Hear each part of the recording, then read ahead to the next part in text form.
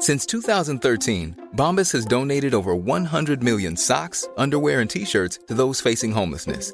If we counted those on air, this ad would last over 1,157 days. But if we counted the time it takes to make a donation possible, it would take just a few clicks. Because every time you make a purchase, Bombas donates an item to someone who needs it.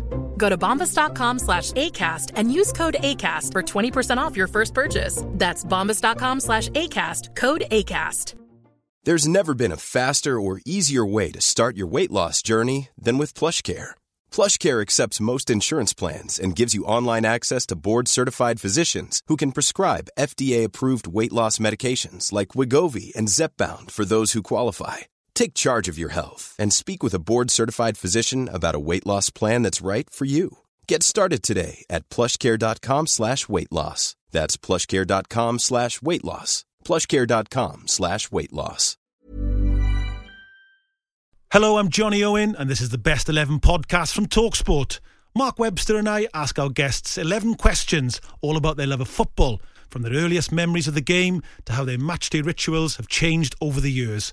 And at the end, they'll tell us their best 11, a team made up of anyone who's ever played for their club, along with a manager of their choice.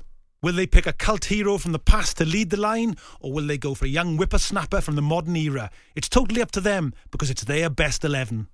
Our guest today is a multi-award-winning screenwriter and director, famous for 24/7, Dead Man's Shoes, and This Is England. He's easily the most important British film director of the last 20 years and considered one of the greatest ever. He's also a very good friend of mine. It is, of course, the brilliant Shane Meadows. Welcome, Shane. This is your best 11. So can you start by telling us your earliest football memories? My first football memories, I think, because I came to supporting football quite late in my life. I was in my very early 20s. My early memories at the bottom of our road, where I grew up in Uttoxeter, there was a really famous pitch, famous for its slope, not because of its quality. And I went down to watch my uncle. My dad's brother was a really, really gifted sort of young footballer, but because of his penchant for getting involved in the odd scrap, he didn't sort of make it onto the trials. He didn't get through many of his amazing trials, but I went to watch my uncle have a game, and I watched him play on this ridiculous pitch, and some great big heavy set guy, because we're all 5 foot sort of sevens, the most a Meadows ever kind of reaches in our lineage, but powerful and low gravity, which is good. Yeah, absolutely. And my uncle Peter had a game, had a fight, pleased everyone. And this pitch was like the behemoth. It was like a 70 degree, higher than some of the Tour de France climbs. It's just like a sort of colder Uttoxeter. And that was my first memory. That you'd come walking down the road on a Sunday morning. Obviously no shops open, and there'd be all these blokes. You'd smell Raljacks for the first time. Yeah, saw a jock strap for the first time. Well, that's not such a strong memory. Yeah, just like Ford Cortinas with the back doors open, and these blokes clambering out, very unfit. You'd see them staggering home or getting dropped off in police cars the night before. And then they're all up at like 9:30 going up the Calder Uttoxeter for a game. So, that was my first memory. Obviously, local Sunday League football at the bottom of my road in Uttoxeter. So romantic, Did you play yourself, Shane? Were you a footballer yourself? I was in a team.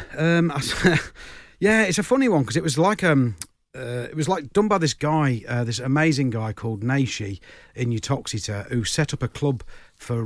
It wasn't really based on skill set. It was based on he saw a load of lads around the area that he basically just kind of got on with everyone and would mix with everyone. A lot of lads, obviously in the sort of late 80s, early 90s, a lot of drugs going around, a lot of people going off the rails. The boxing club had closed down, and there was kind of nothing, and youth clubs had gone.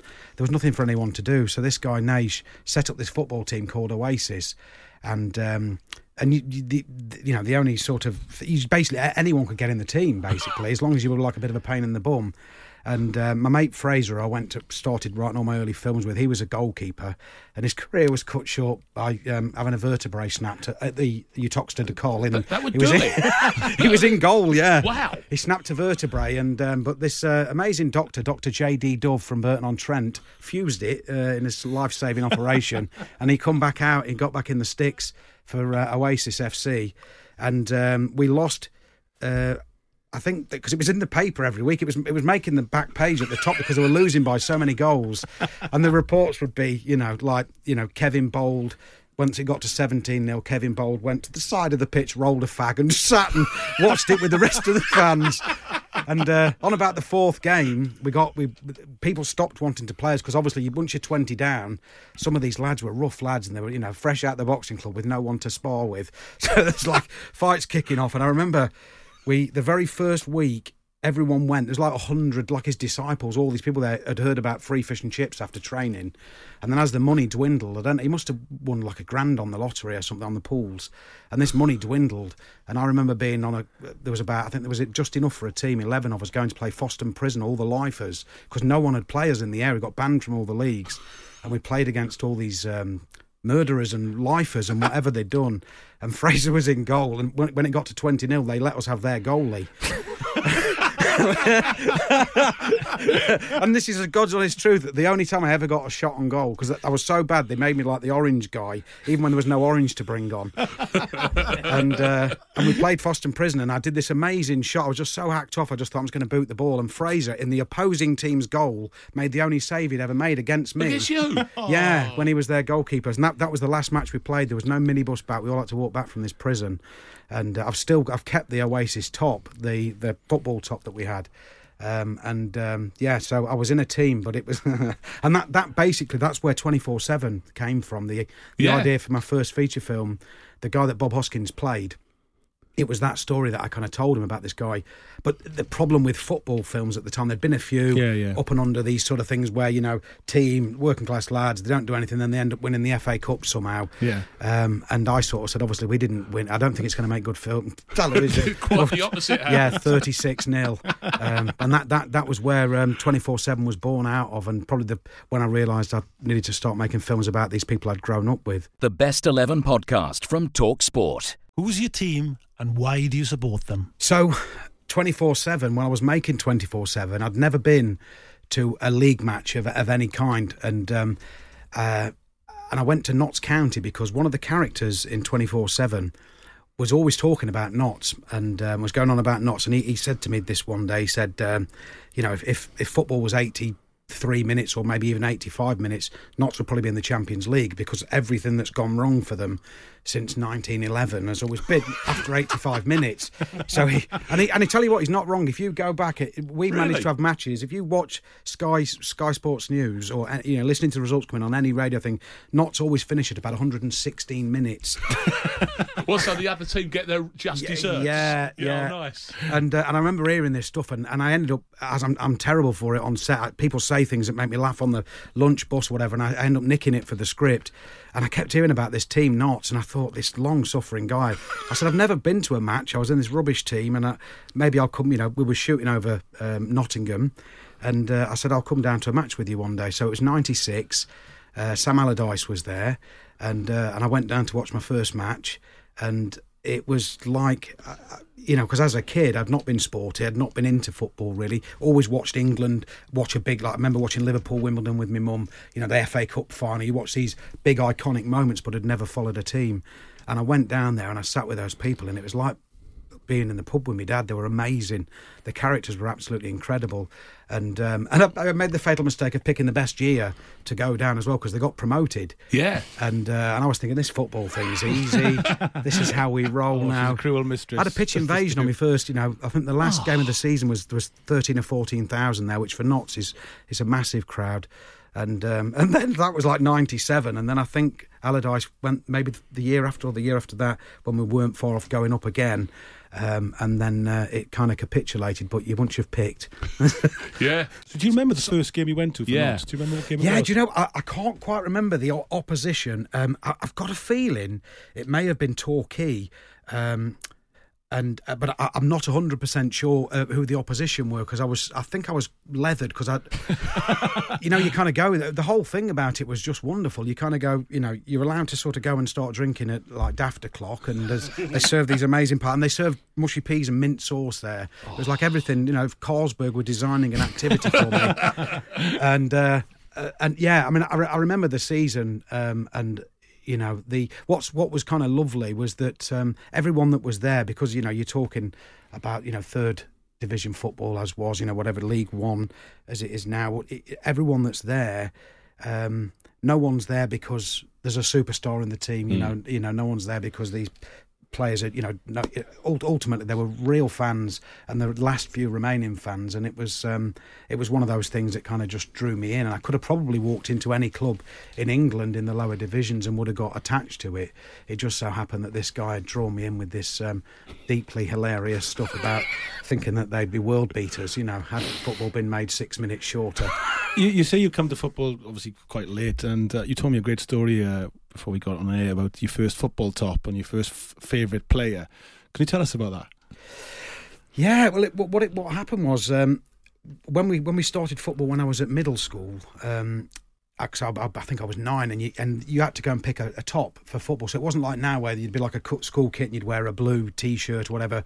Everyone would go into Bourne Sports in your Toxiters. It's long gone now. There's no chain rights there. And we went in, and I'm kind of like seeing all the famous teams up on this rack, all the big classics people I'd heard of, Spurs, Liverpool, Hotspur, Arsenal. Mum was kind of guiding me away to this other rail of slightly more garish looking things and goalkeeper tops and sort of burgundy things like Black Lace would wear on tour. And I sort of said, can I go up that bit up there? And she's going, no, let's stay in this area, And I'm like, and then I start realising why it's like discounted. So right, was it? Yeah. So I ended up, the only one that was sort of bearable was Wolves. Oh right. And there was a Wolves top, and it was, I don't know, 49p rather than 7.99. So it was well within budget, and so that it was kind of completely picked economically because we were Brassic, and so I went to school and I had to pretend that I was a Wolves supporter because people are kind of going, what on earth are you wearing? I'm going, I'm Wolves, man. Of course you are. Yeah. Naturally. Yeah. I say, obviously it's only a stone's throw from here. Yeah. And all of that, and I was like picking like players that weren't in the team, like Nobby Style. Who's your favourite Nobby Styles? He hasn't played for quite a long time, Shane. Yeah, I love the Wolves. Not for Wolves either. Loving those Wolverine guys. Come on. And dude, this thing, the inside of this top, it was so cheaply made. It might as well have been sandpaper. It was like, so I'm running around the field with this other lad that was in the Black Lace one, like a burgundy purple, the pre-shell suit football top. So me and him were sort of like running laps, and I'm sort of going around. And this thing, honestly, it was so abrasive on the inside, nothing could escape fluid-wise. It was like 49 pence worth of hell. And so I told people for years and years and years. And then when Steve Bull started playing for Wolves and they did that amazing run up, and I found out that, so I pretended to be a Wolves fan for a really long time and stuck with it because of this cheap top. So I didn't, like I said, it's not been made for financial reasons. I love the Wolverines. And they'll be so proud to hear you say it, Shane. Yeah. Actually, I guess mentioning Steve Bull, that leads nicely to our next question, doesn't it, John? It does, yeah. I was just talking about like, sort of your favourite player as a kid. Did you have a favourite player when you were young? When I was a kid, obviously the ones that jumped out, I suppose, would be people that ended up in the England setup. Yeah. And I mean, I suppose my all-time favourite England player would have to be Paul Gascoigne. It's every England fan's favourite player. Yeah, and it's just funny because it's just because he was creative, I think, wasn't it? Yeah, and absolutely that, and he wore his heart on his sleeve. And I think, especially now, you look at players and they have to protect themselves and they have to be media trained. And it's like there's something beautiful about the fact that even then he seemed like a loose cannon. Even pre-media days, even by the standards of the time. Yeah, people doing those ridiculous celebrations where they're sniffing things off lines, and he was seen as the wacky one. But in terms of Notts County, when I went there, it was. I remember we had Stevie Finnan up on the wing, so it was like this amazing first season, and what was lovely. Because Jermaine Pennant came through when he was 15 or 16 a few years later, and it was just at the time where you'd still get players for a couple of seasons. Yeah. They weren't getting robbed off you. And so you'd have this. It doesn't seem to happen now. I've been down to Notts a lot, and we've got brand new squad, and things are looking the best they've been for quite a while. Obviously, we're not in the best league, but they're playing some really nice stuff. But those days of seeing kids come through from the academy seem to have vanished.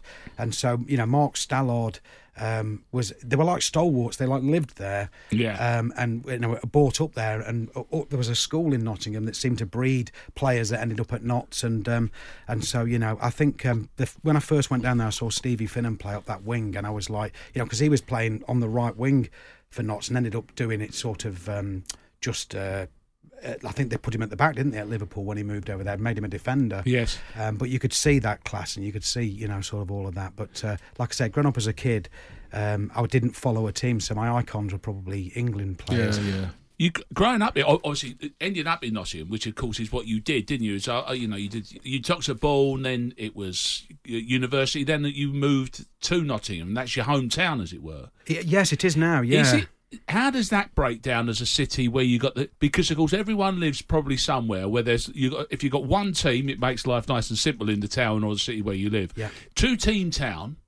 One of which has got all that history, Notts County, and one of which had Brian Clough and an amazing record. How does the town break down? Well, it's a funny one for me because I'm always kind of drawn to an underdog in any sort of situation. Being slightly vertically challenged, and I've got quite odd little trotter type feet. I'm always drawn to people that overachieve. But I suppose it's one of those kind of things that what I've always found in Nottingham is that that especially in my time since being there, the gulf's so wide between obviously the achievements, but you sort of feel like they're like you get sort of rubbed on the head and they quite like it. The Forest fan here becomes. Well, they've got Derby to worry about, Forest, haven't they? Yeah, and it's like so I definitely would say that if there's any bad feelings, especially Forest back over to County, which there doesn't ever appear to be, it would be much more like it's Derby. Our rivals really are Lincoln and Mansfield. Yeah, they are. That's now obviously that would be completely different if ever we're lucky enough to climb the divisions again. But like I said, it was complete fluke. If my mate had been sat there going, Forest to be back in this division, if football was, I would have gone down to Forest or wherever it was. I'd have gone wherever he was moaning about, I think.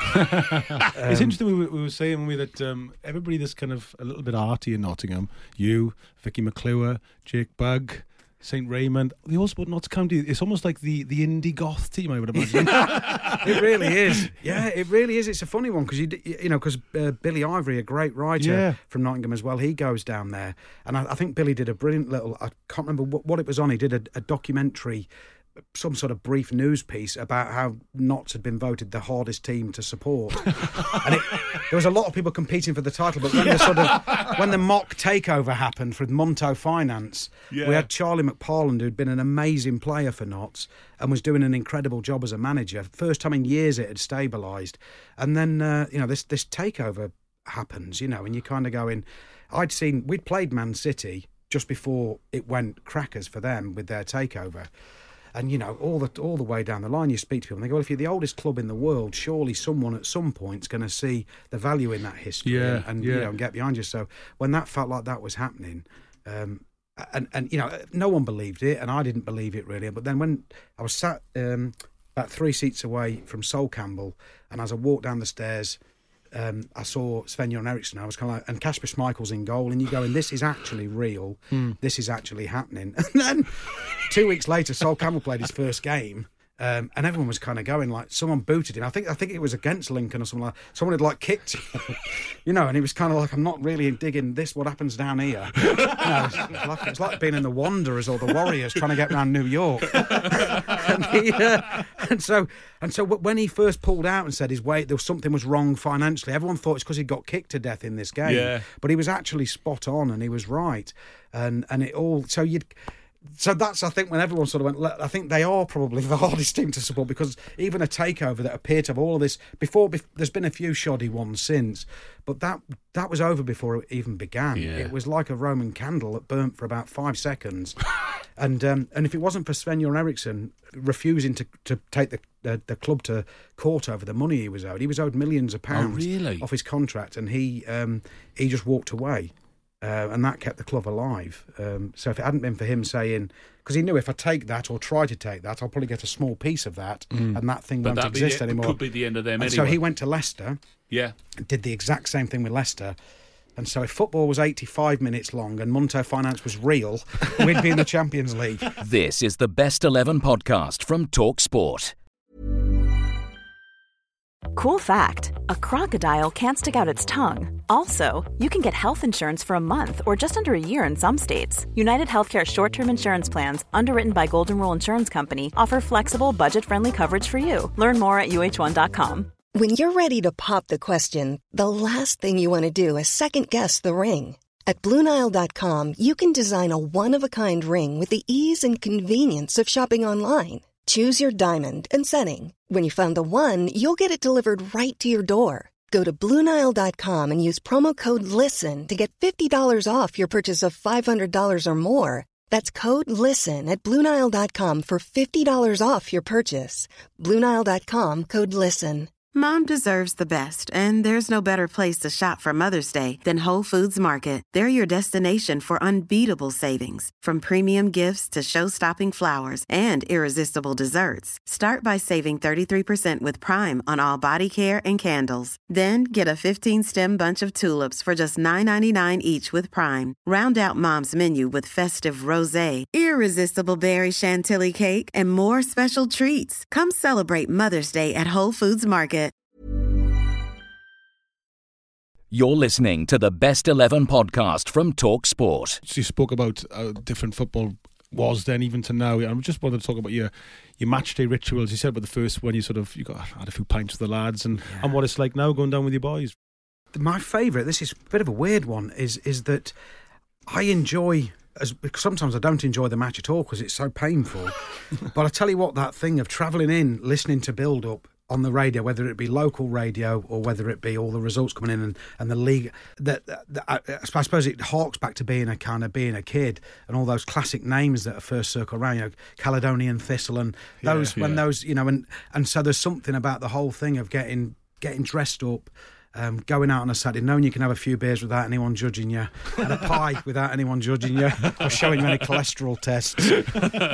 But for me, that thing of being in the car, whether it be with my kids and my lads, both my lads support sort of Premier League teams, but come to watch Notts with me. And sweet. Hold me hand. And almost tragic in its own way. Yeah, but it's that I enjoy that as much as anything. That bit afterwards, where you're hearing what else has been going on around the country, it's kind of like a sort of very large legal rave, where you're all part of something for a few hours, and there's something about a Saturday or a Tuesday night where you're stuck in traffic, and so are other people, and everyone's moaning and. Yeah. Do you find yourself gravitating to talking about football a lot? Yeah, and what tends to happen, I think, obviously, when you are lucky enough to be in the Premier League, and especially when we were doing the early films, Romeo Brass, 24/7, those films, inherently, a lot of the gaffers and the lighting teams, they're London boys, and so you end up with Tottenham, Spurs, Hammers, and so the crack, really, you don't need to start any yourself from Division 1, like 3, where we were,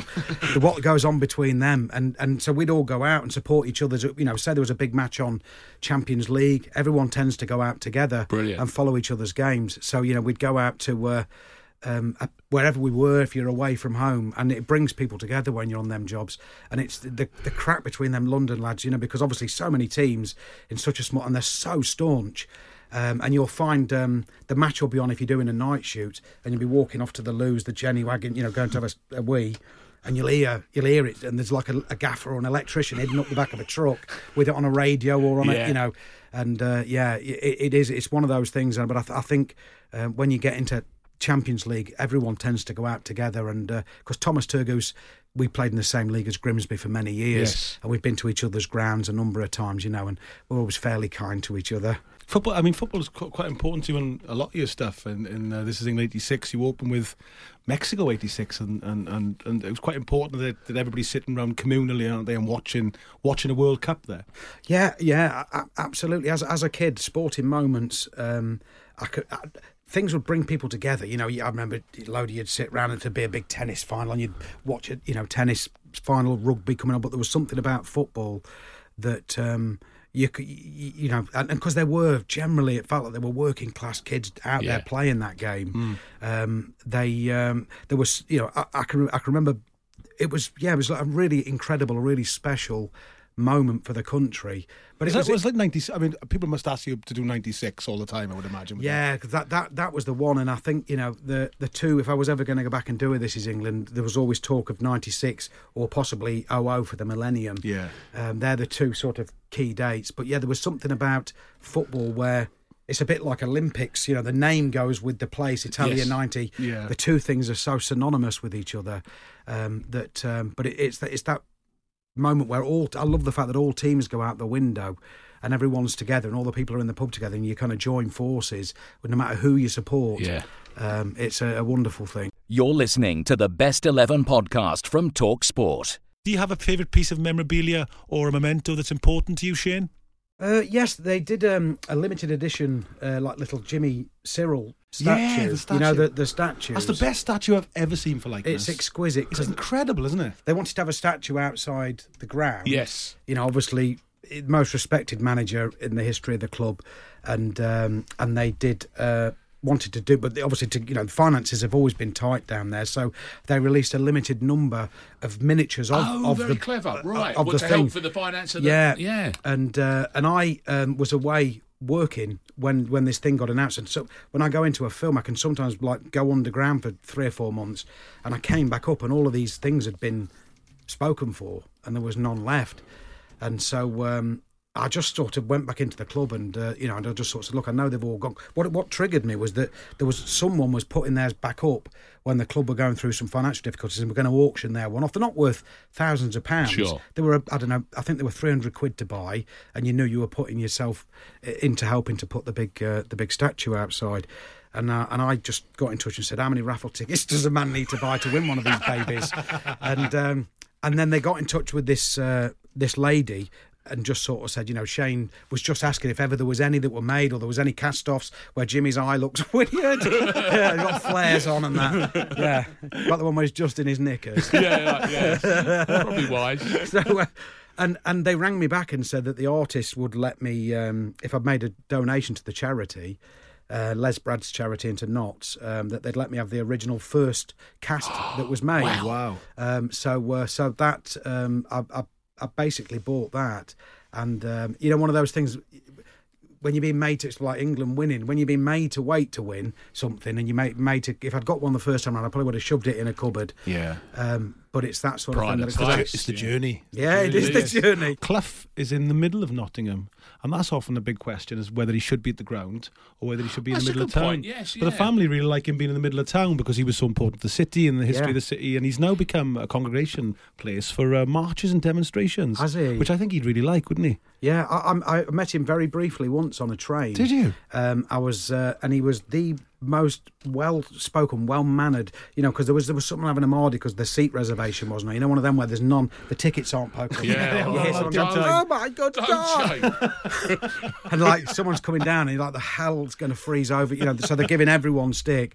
And he was there with his wife, and he was really nice. He must have been going to a match somewhere in London, maybe going to Wembley, or there was a match on down south, and he just was the most polite, and genuinely nice man with the staff, just amazing with people, and it was lovely to see. And then obviously seeing Johnny's film, and when I Believe in Miracles come out, when I sort of finally accepted what had happened over that river. It's big here. Yeah. Well, I just couldn't believe nobody'd made it before. It was like, is this one available? Yeah, all right, I'll do that one. Ridiculous. It's ridiculous that it was just hanging there, really. When you look at the world news that Leicester made, just winning the Premier League, I know. Yeah. And then you look at what actually happened there, back to back. Would you have done like Damned United? Would an actual kind of football film tale that doing the thing that you would normally do the way you do it, would that appeal to you? Yeah, I think it would. I'd never be someone that wanted to make a sports movie, but a bit like what Johnny did, where it's about the people who tell the story. And when you watched I Believe in Miracles, I fell in love with those players. Yes. When they were talking about it. Obviously the football sequences were incredible, but I'd again always be drawn to the characters, I think. Have you got a favourite ever kit, Shane? Well, so mine, I love the ones from the sort of late 1800s where it looks like you could literally go to the BAFTAs in them. Yeah. There's some Notts County ones because of the black and white thing. Yeah. Honestly, Of course, that's right. Very formally coloured and set up. There's one from like the late, probably the time we last won the FA Cup. It looks almost there's a sort of an accent, a black accent on the collar that looks a bit like a bow tie. Brilliant. And then obviously full regalia sockage.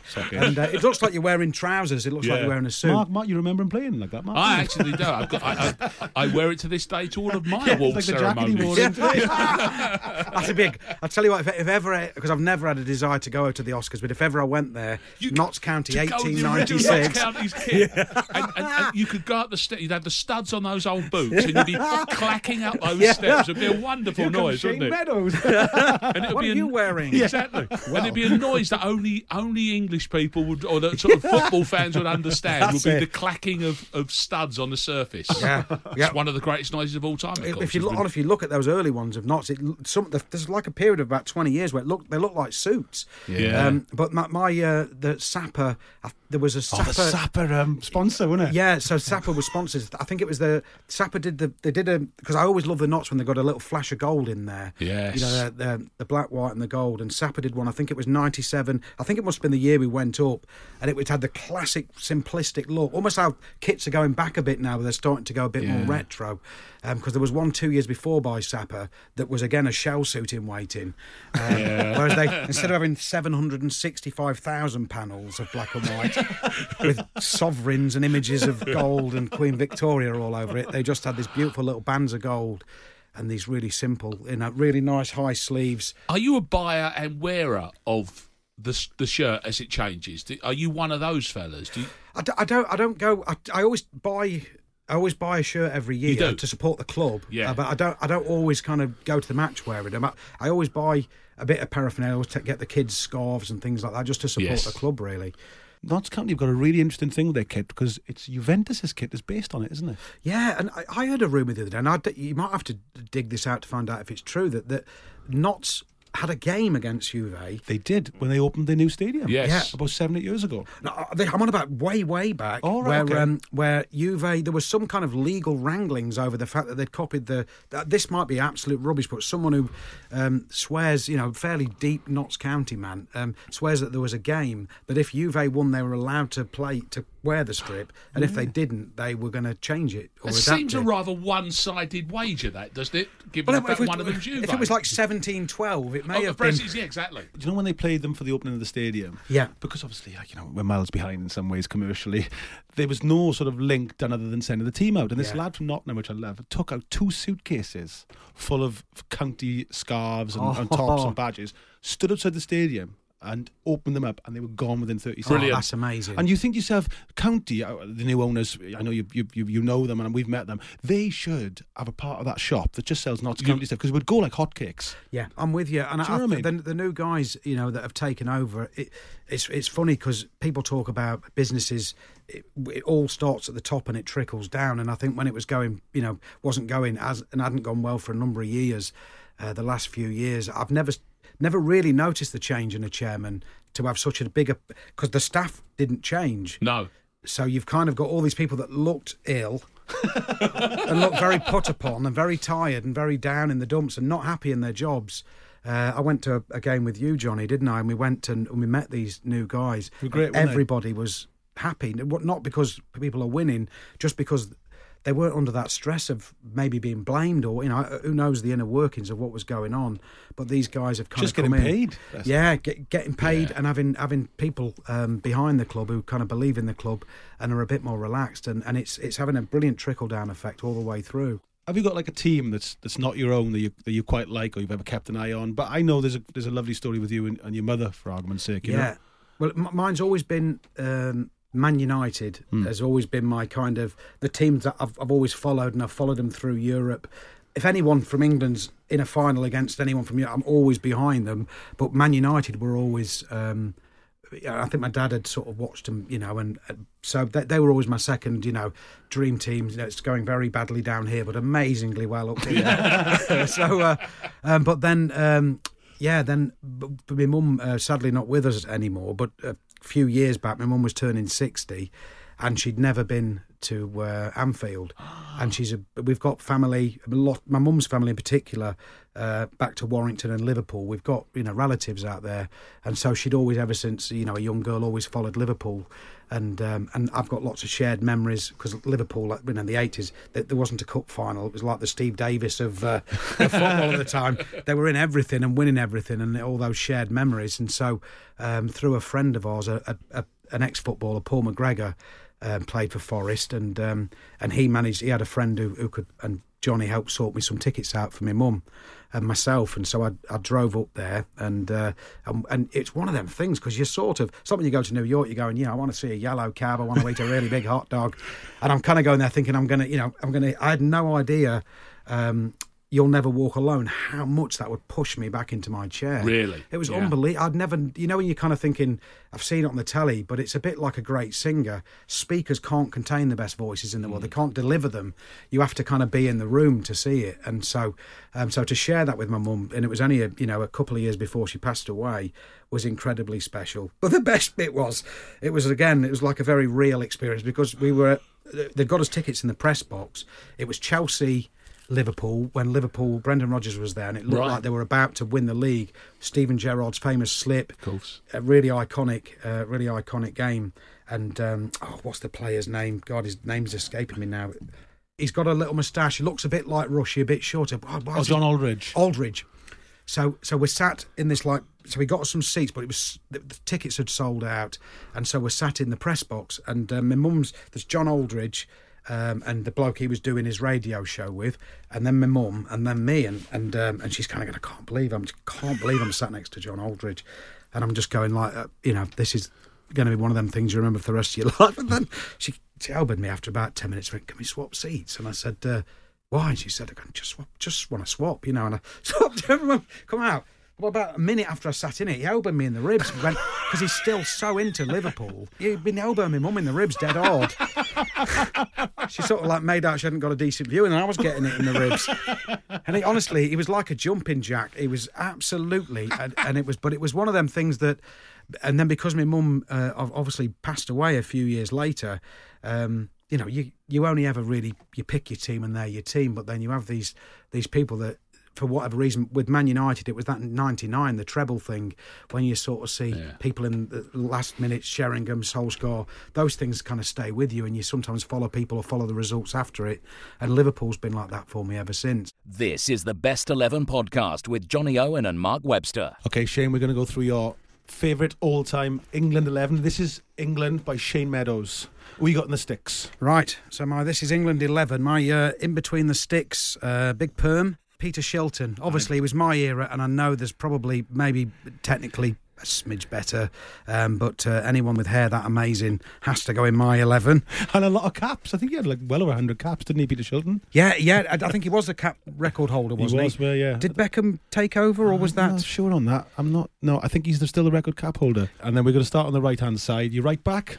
Gary Neville. Okay, not Phil Neville? Not Philip. No. Okay. I've really torn on the train, but no. So I've gone for Gary. I've gone sort of left and right back for me. I've gone real stable, solid. Yeah. So who's on your left?